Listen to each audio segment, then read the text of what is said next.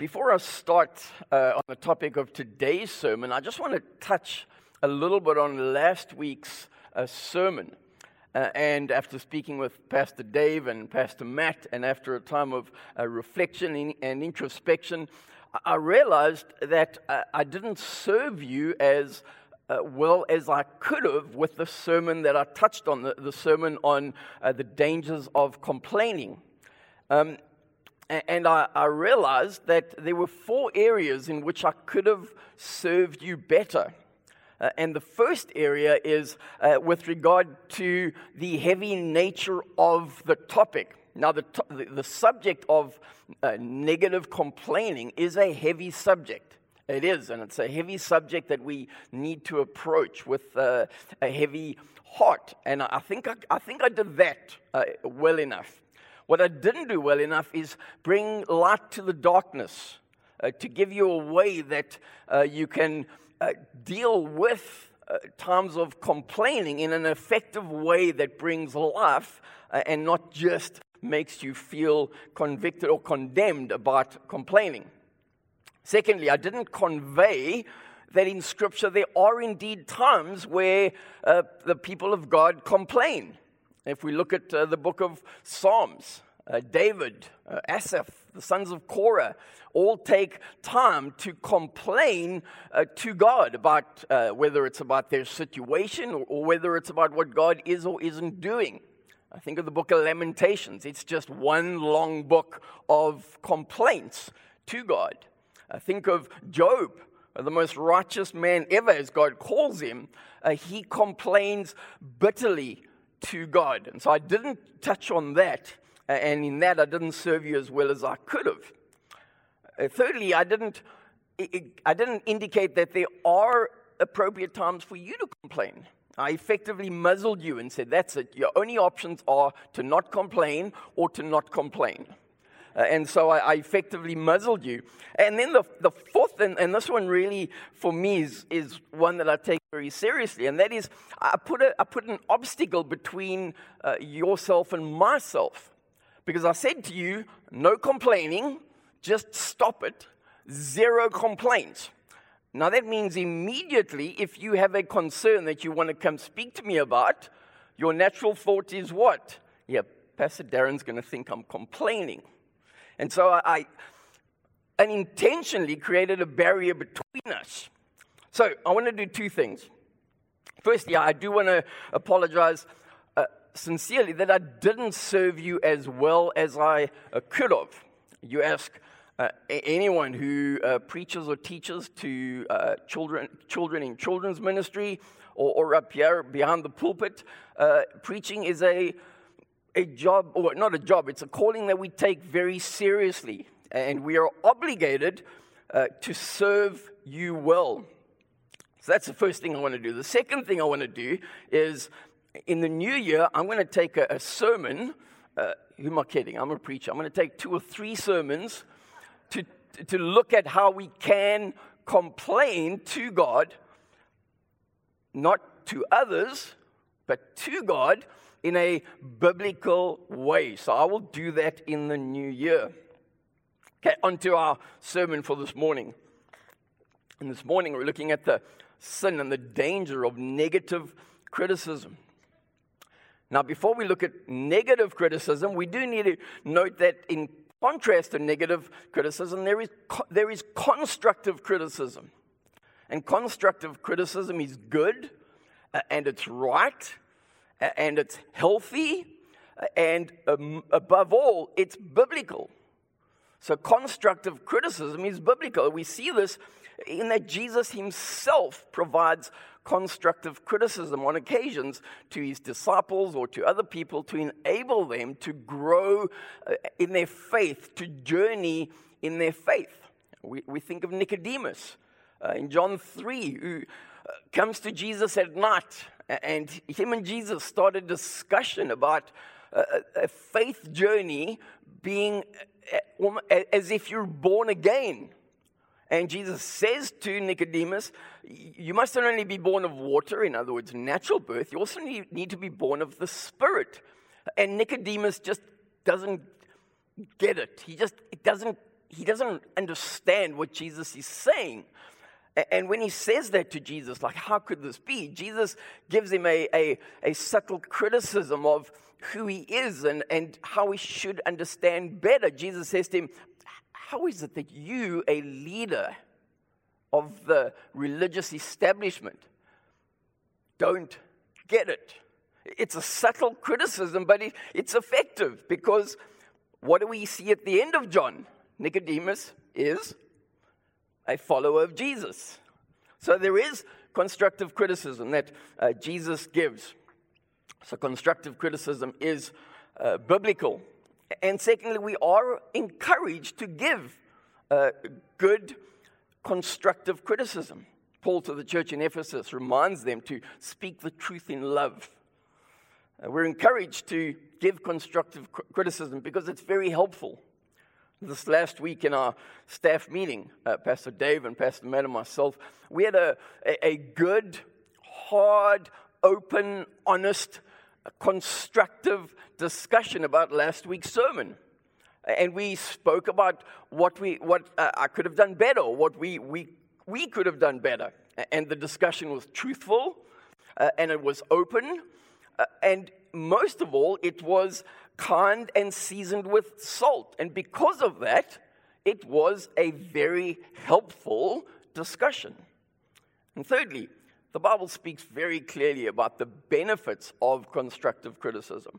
And Solomon's the one who says this repeatedly. So Solomon says, to the one who listens, a valid criticism is like a gold earring or other gold jewelry. He also says, if you listen to constructive criticism, you will be at home among the wise. There is a tremendous difference, though, between constructive criticism and negative criticism.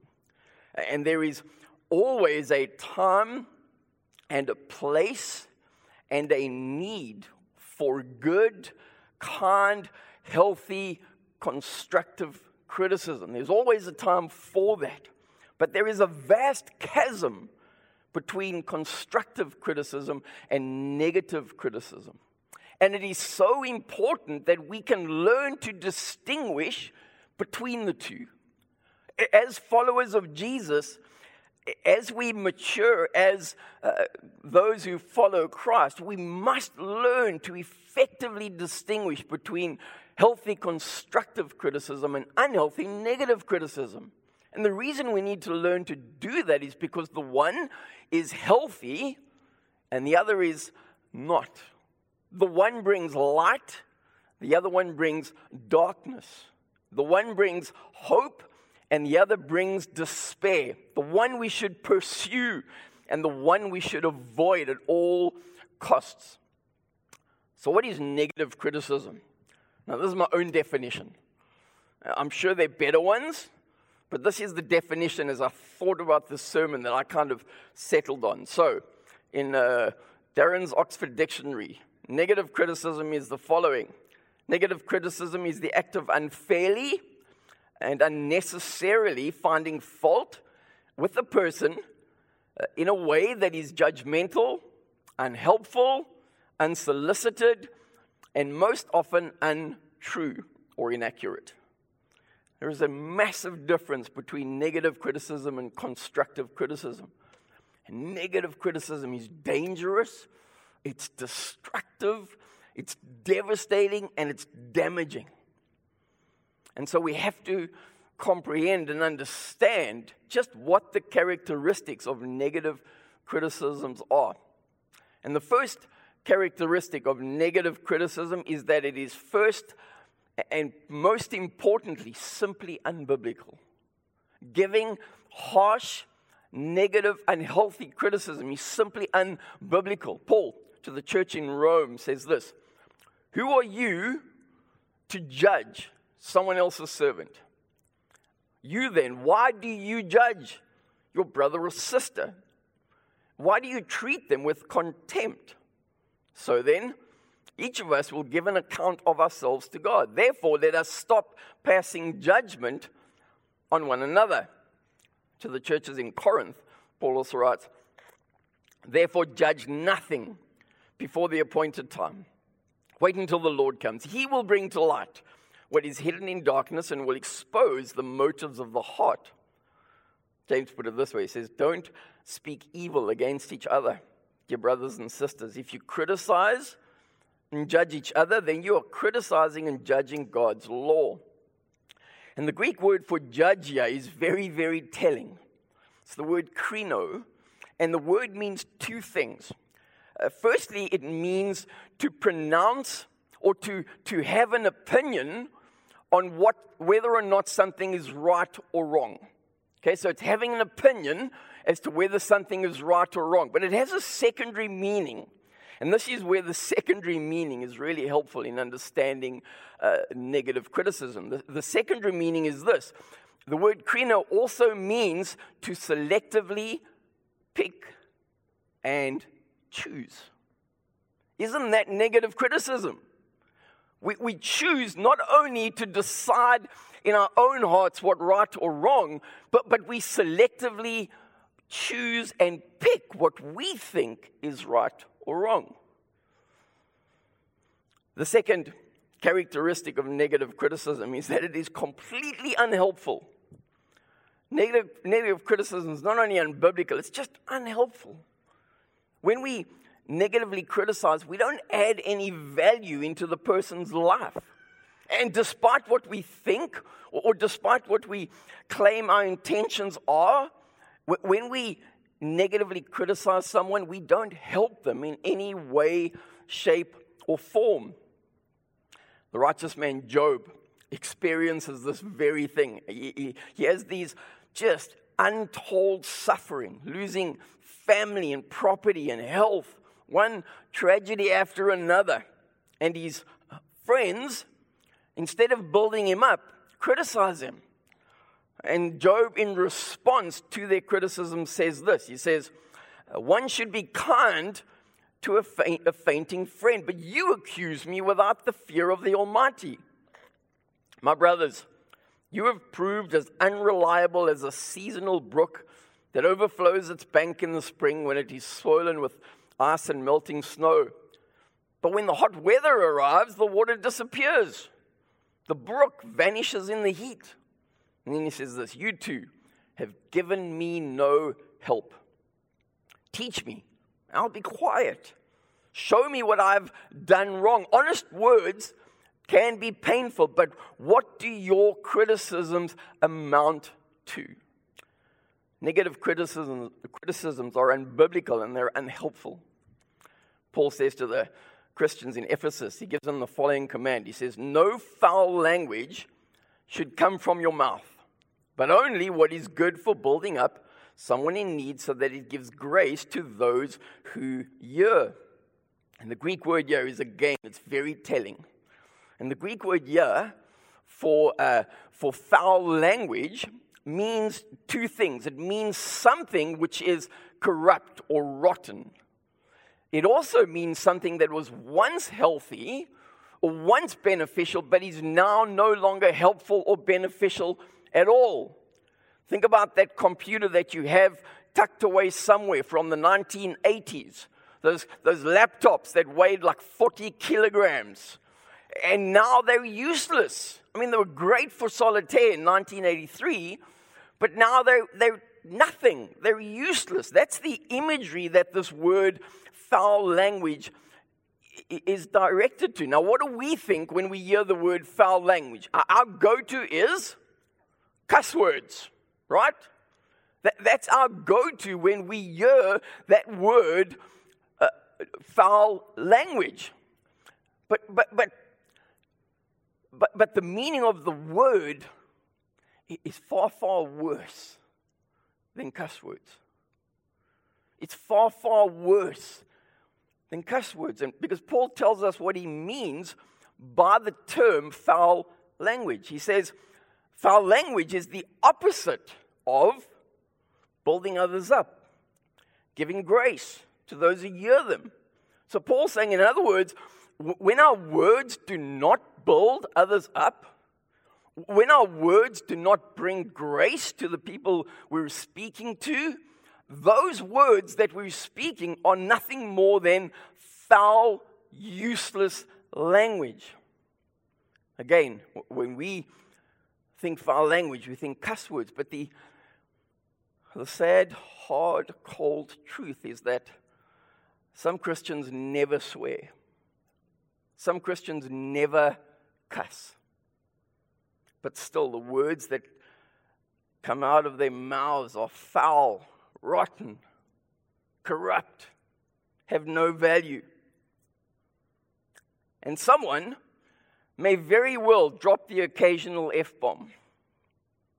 They may have a dirty mouth, but still, they may have a far cleaner heart than someone who never swears, who has a clean mouth, but a dirty, critical heart.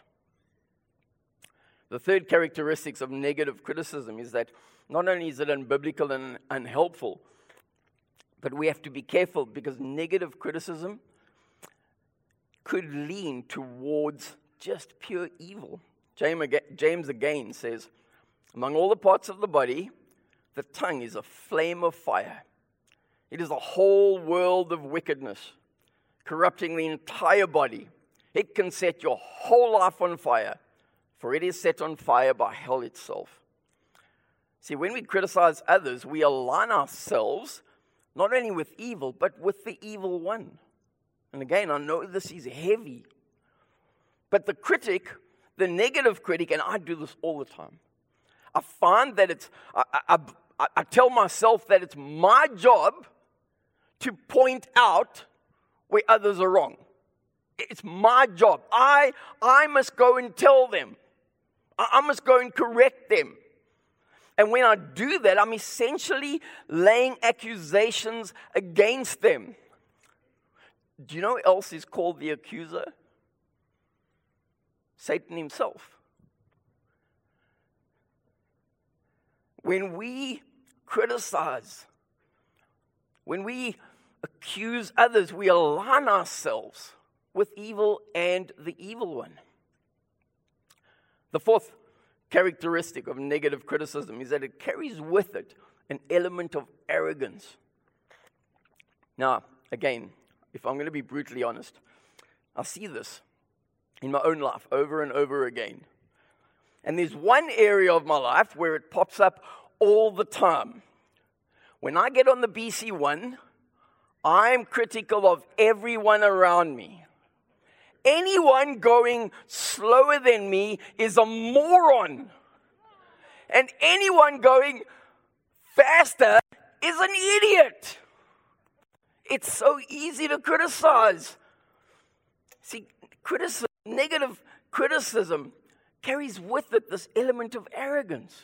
You see, when we criticize others for what they have said or not said, for what they have done or not done, we assume that we know far more than them. That unlike them, we have the whole picture.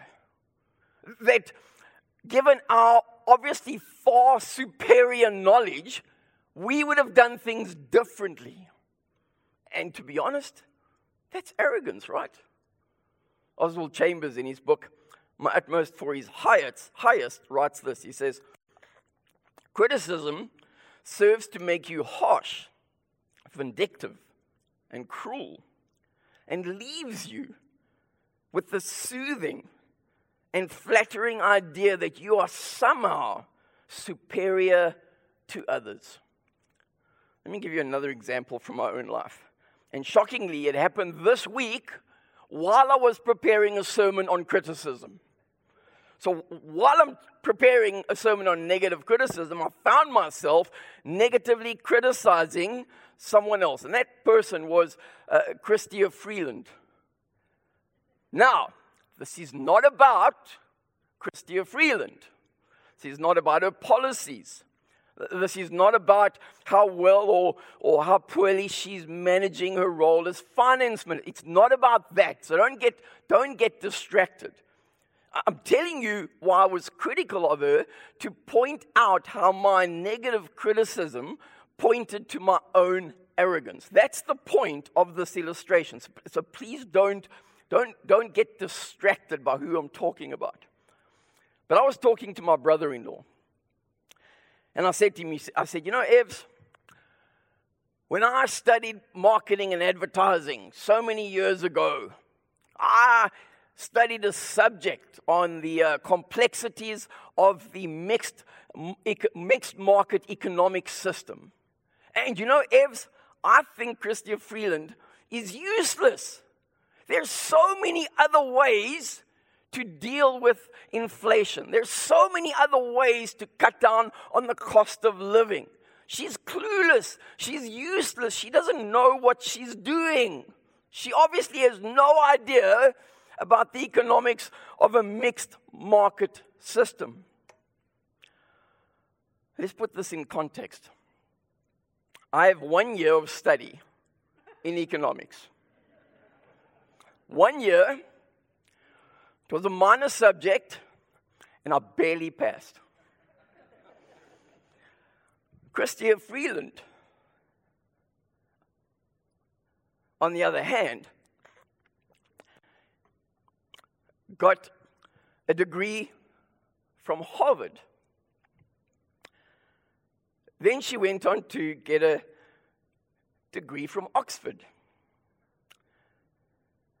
She was the editor of the Financial Times, then the editor of the Globe and Mail, then the editor of Reuters. She has written 2 books on economics.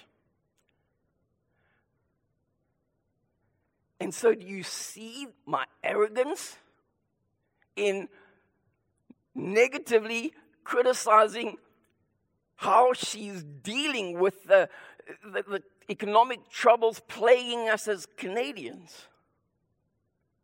She has degrees and experiences, and she's written books, but my 1 year of economics made me far superior. If I was finance minister, you'd all be driving big trucks and gas will be like 20 cents a gallon. Arrogance.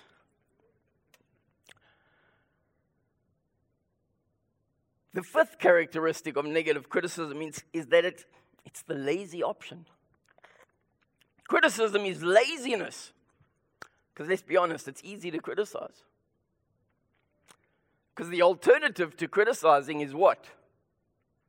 Get your hands dirty. Get stuck in there. Be helpful of whatever needs to be fixed. Criticism it's the lazy option. James says this, he says, don't criticize one another, brothers and sisters. If you criticize and judge each other, then you are criticizing and judging God's law. If you judge the law, you're not a doer, but a judge. There's one lawgiver and judge who is able to save and destroy, but who are you to judge your neighbor? See, James tells us this. James says, you have 2 options. You have 2 options. You can do or you can criticize. You can do or you can criticize those who do. Option A or option B. And at the end of the day, that's absolutely true. At the end of the day, there are those who do. And there are those who criticize those who do. Because it's a lot easier to criticize those who do than to be amongst those who do. The final characteristic of negative criticism, and I know many of you are going to resonate with this. The final characteristic of negative criticism is that more often than not, it is uninvited. I regularly get good, comprehensive, constructive criticism from people I trust. People I've invited to give me feedback in order to help me grow as a husband or a father or a pastor or a follower of Jesus. On the other hand, I also get regular criticism that I have not asked for from people I haven't invited into my life to criticize how I'm living my life. And yet they will give me unrequested, unsolicited, unasked for criticism. And more often than not, it's negative it's unhelpful. And this happens to me a lot, and I'm sure it happens to you as well. Uninvited criticism is more often than not constructive criticism. And because negative criticism is unbiblical and unhelpful and unhealthy, we have to see how dangerous it is. I just want to draw attention to a few dangers. The first is that, and probably the most serious, is that because we all sin, because we all have faults, because none of us is perfect, when we critically criticize others negatively, we place ourselves under God's judgment. Do you understand the depth of that? Do you understand the gravity and the weight of what negative criticism does to you? It's a spiritual truth that Paul teaches to the Christians in Rome. He says, "You therefore have no excuse, you who pass judgment on someone else, for at whatever point you judge another, you are condemning yourself, because you who pass judgment do the same things. So when you, a mere human, pass judgment on them and yet do the same things, do you think you will escape God's judgment?" More importantly, Jesus also teaches the spiritual truth. Jesus says, "Do not judge, or you too will be judged. For in the same way you judge others, you will be judged. With the measure you use, it will be measured to you." You know, if I'm honest, that verse by Jesus just scares the heebie-jeebies out of me. Do we say heebie-jeebies? Okay, it scares the living daylights out of me because I've been so critical of others in the past. In the past, I've used such a harsh measure to judge others. And when I've done that, I've put myself in danger by that same measure being applied to me. The second danger of negative criticism is that when we criticize others negatively and we get into a habit of doing it, we start to develop a critical spirit. We're all prone to criticize, without exception. And often our criticizing does start off with good intentions. We mean good.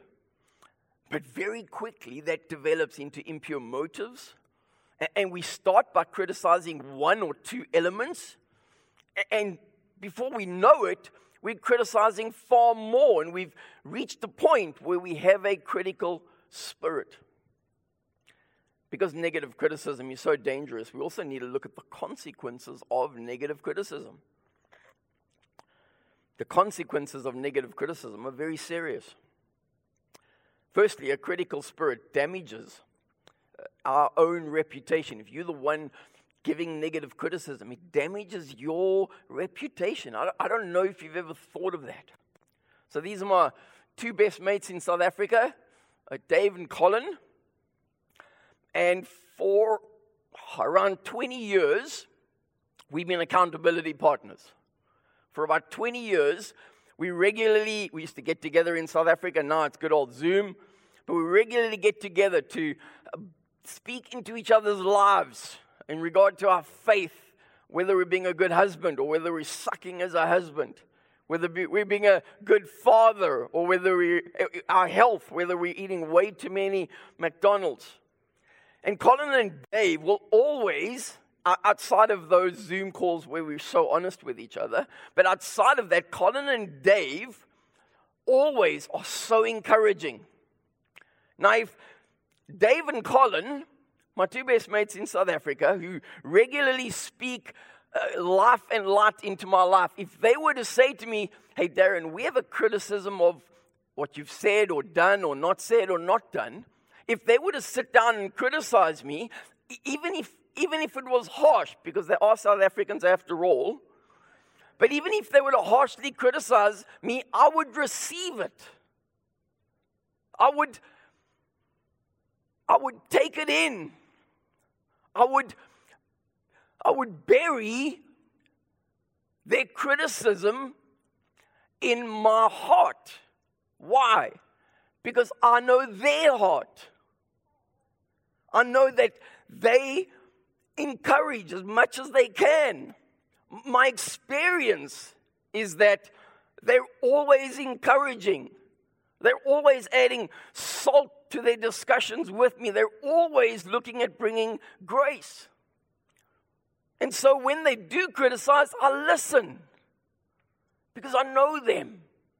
I know their heart. How much weight do we give to criticism from someone who we trust, who always gives us encouragement as much as they can? How much weight do we give to their criticisms when they give it? A tremendous amount. A massive amount. Huge amount.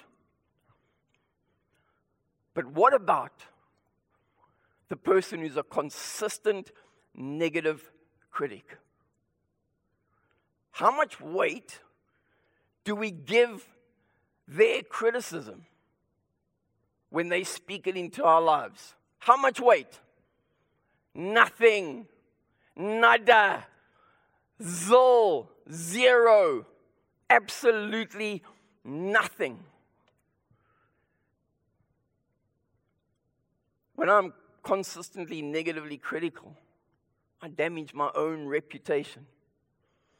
Secondly, when we are consistently negatively critical, we damage everyone else.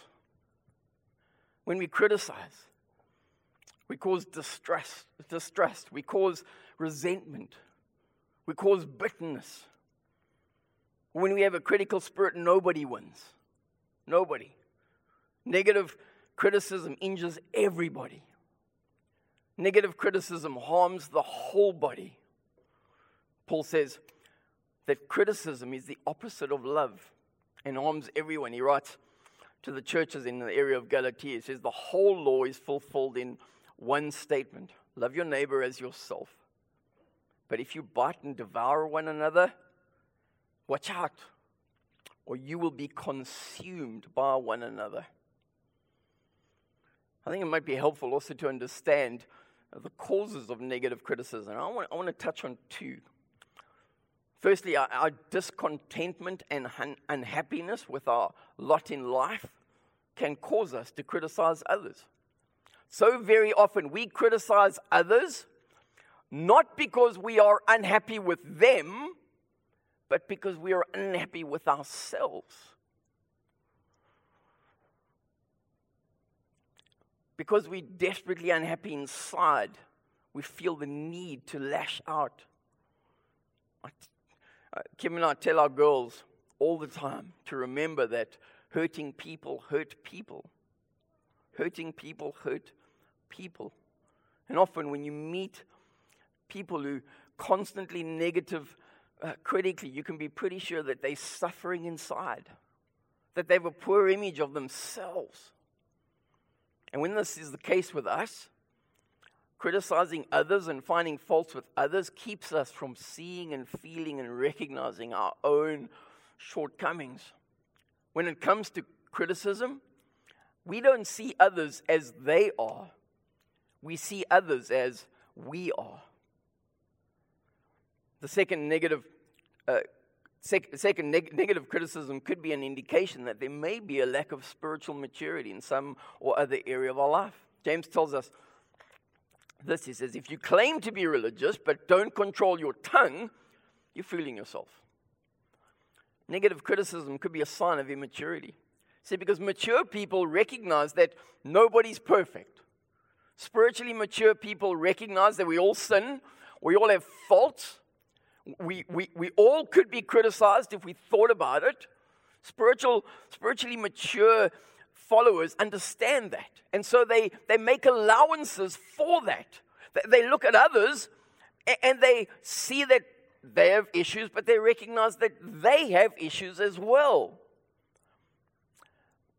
When we're negatively critical, we reach a point where we're somewhat spiritually immature because we don't recognize that other people have faults, but so do we. Solomon tells us that some people make cutting remarks, but the words of the wise bring healing. In other words, if you are wise, your words bring healing. If that's not the case, you're unwise and your words are cutting. Okay, so that's important. Let's make this practical and applicable to our lives. So firstly, what if you are the critic? What if you are the negative critic? I'm not talking about constructive criticism yet. I'm asking, what if you are the one who has the critical spirit? There are two things you could do. If you're brave enough, you could ask someone close to you to tell you if you have a critical spirit. Now, to be fair, for self-preservation reasons, they may not tell you. But the second thing you could do is you could ask yourself some questions. And these are the questions I feel like I'm forced to ask myself when I recognize that I'm being overly negatively critical. So these are the questions I ask myself, and I'm directing them at myself because I've written them down, and I ask myself them. So feel free to ask yourself the following questions if you feel it's applicable. But this is what I ask myself. I say, Darryn, are you seeing the positive or the negative? Are you seeing what's right, or are you seeing what's wrong? Are you seeing what's good, or are you seeing what's bad? Am I leaning towards seeing what someone did well, or am I leaning towards seeing what they didn't do well? Second question I ask is this: when others have been with me, do they leave motivated or demotivated? When I've been with people, are they encouraged, or do they leave discouraged? When I've spoken with people or spent time with people, do they leave with a sense of light in their spirits, or do they leave with a sense of darkness? Third question that I ask myself, and this is the clincher I have to ask myself, Darryn, are you hard to please? Would others say of me that I tend to find fault everywhere? I'm really hard to please. Paul describes me in a nutshell when he writes to Titus. He says, to the pure, everything is pure. But to those who are defiled, nothing is pure. Fourth question that I have to ask myself, and this again is a big one, and that is, what's my average joy level? I mean, let's be honest. You know, our lives, joy goes up and down. You know, you have a fantastic call with someone in your family, and it's just uplifting and it's fun. Joy goes up. Canucks lose. Joy goes down. Just up and down. And I'm also not talking about the very serious issues of mental health issues of depression or anxiety. I'm not talking about that. I'm talking as a whole. I have to ask myself, what's my average joy level? Is it low or is it high? Because if it's low, I find that I'm critical. If it's high, I find that it's not. So that's questions to ask if you are the one criticizing. But what if you're the one being negatively criticized? Unfairly, harshly, unsolicited negative criticism is coming your way. How do you respond if you are the person being negatively criticized? I'm going to say, firstly, the first and most important thing you need to ask the Holy Spirit to do is to give you a heart that does not harbor on those negative criticism. And I don't say this flippantly, because it's not easy. When someone unfairly criticizes us, those criticisms bury themselves in our heart, and they're very difficult to get rid of. So ask the Holy Spirit to help you. Paul sets the example for us. Paul says to the followers in Corinth, he says, I care very little if I'm judged by you or by any human court. Indeed, I do not even judge myself. My conscience is clear, but that does not make me innocent. It is the Lord who judges me. What Paul says, he says, I care very little. He doesn't say I don't care at all. He says, I care very little. And he also makes allowance for the fact that actually the criticism may be right. He says, my conscience is clear, but that does not make me innocent. Like Paul, we have to learn to not internalize negative criticism. When it comes to these animals, the cow and the crocodile, there's a significant difference Okay, the obvious difference is that cows are delicious. But besides the fact that cows are just amazing animals that appear on our plate and taste amazing, there's a difference in how they eat. You see, crocodiles are completely incapable of chewing their food. Completely incapable. Crocodiles don't chew at all. They rip off a piece of meat, they swallow it, and it's gone. Zero chewing. Not so cows. Cows will chew their food for an extended period of time. They will chew, and then they will swallow. And then they'll vomit it up. And they will chew, and they will chew, and will chew.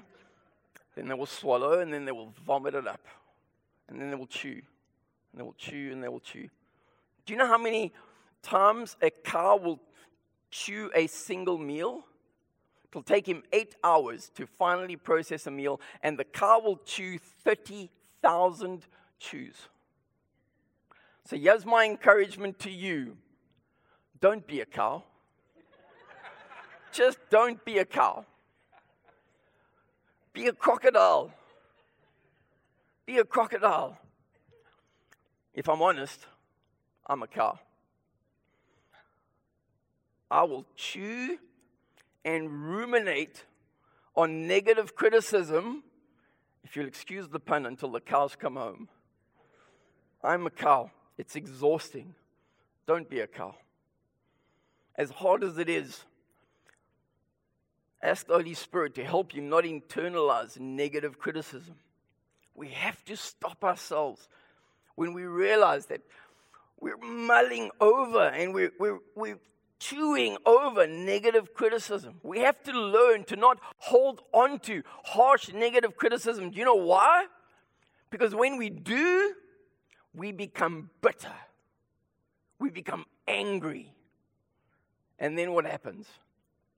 We develop a critical spirit. The author of Hebrews says this. He says, look after each other so that none of you fails to receive the grace of God. Watch out that no poisonous root of bitterness grows up to trouble you, corrupting many. Okay, so what? I want to finish by giving you deliberate, practical action steps you can take. So I'm going to give you 4 scenarios very quickly. 4 scenarios and 2 action steps for each one. So first scenario, you're the one giving constructive criticism. So the question you need to ask yourself first is, am I in a position to give this person constructive criticism? Am I in a position? Have they invited me into their lives? Do I know them well enough? Do I love them well enough to give them constructive criticism? Secondly, be humble. Recognize that you could give them constructive criticism, but there is a 100% chance that you also could receive constructive criticism from someone else. Second scenario, you're the one receiving constructive criticism. Firstly, listen. Just listen. Listen to what the person says. Secondly, put it into action. The person who's giving you constructive criticism has done it in order to be helpful, but it's only helpful if you do what is right. So listen and put it into action. Third scenario, you're the one receiving negative criticism. Firstly, do not throw the baby out with the bathwater.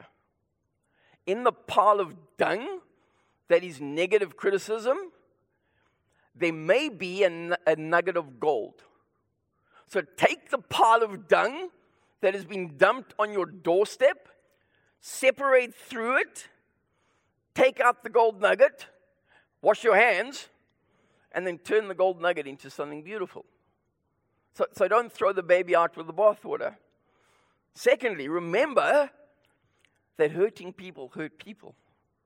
And so if someone comes and negatively criticizes you, pray for them. Pray for them.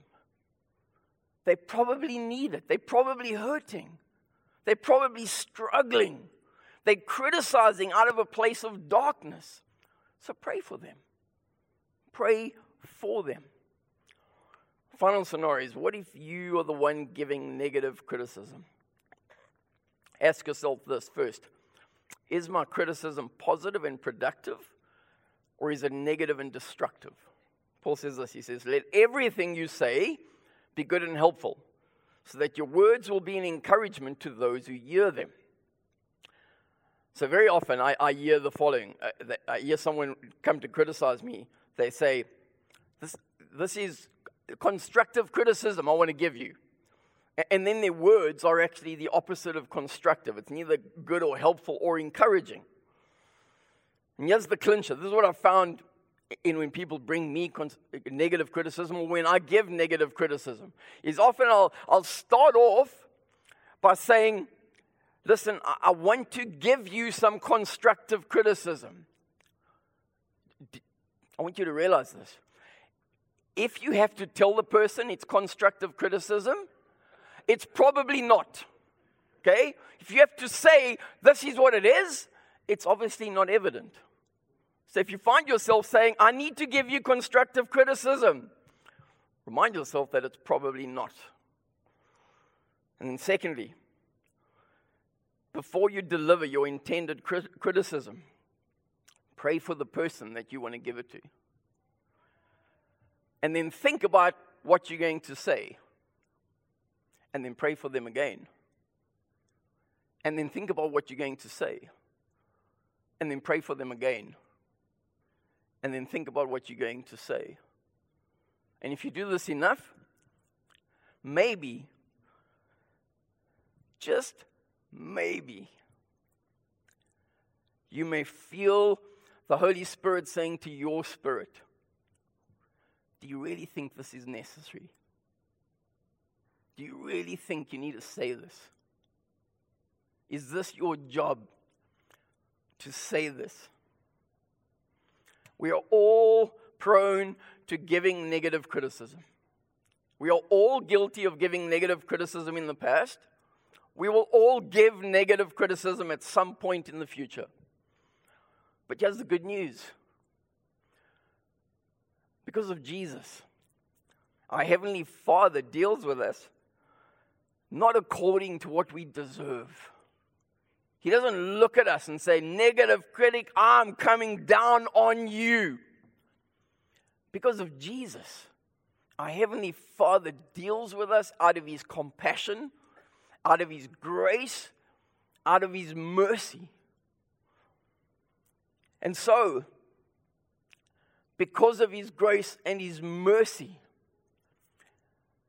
forgiveness for our hurtful, devastating, destructive, negative criticism of others is always just a prayer away. Forgiveness is always just a prayer away. Father, we thank you indeed for your tremendous grace and mercy. And Father, we acknowledge and we recognize and we confess that you are the only one in a position to give criticism. We're not.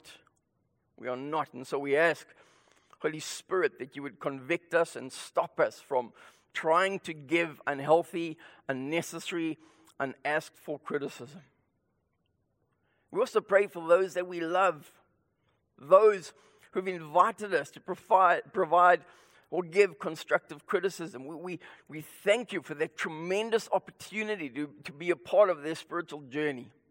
Won't you help us to do that with grace and to bring light and hope? And then, Father, we thank you that the forgiveness that we need for being negative critics is available when you just ask of you because of your Son Jesus. And so we ask for forgiveness for those times that we have and will be negative critics of others. Thank you again for your grace and your mercy. In Jesus' name, amen.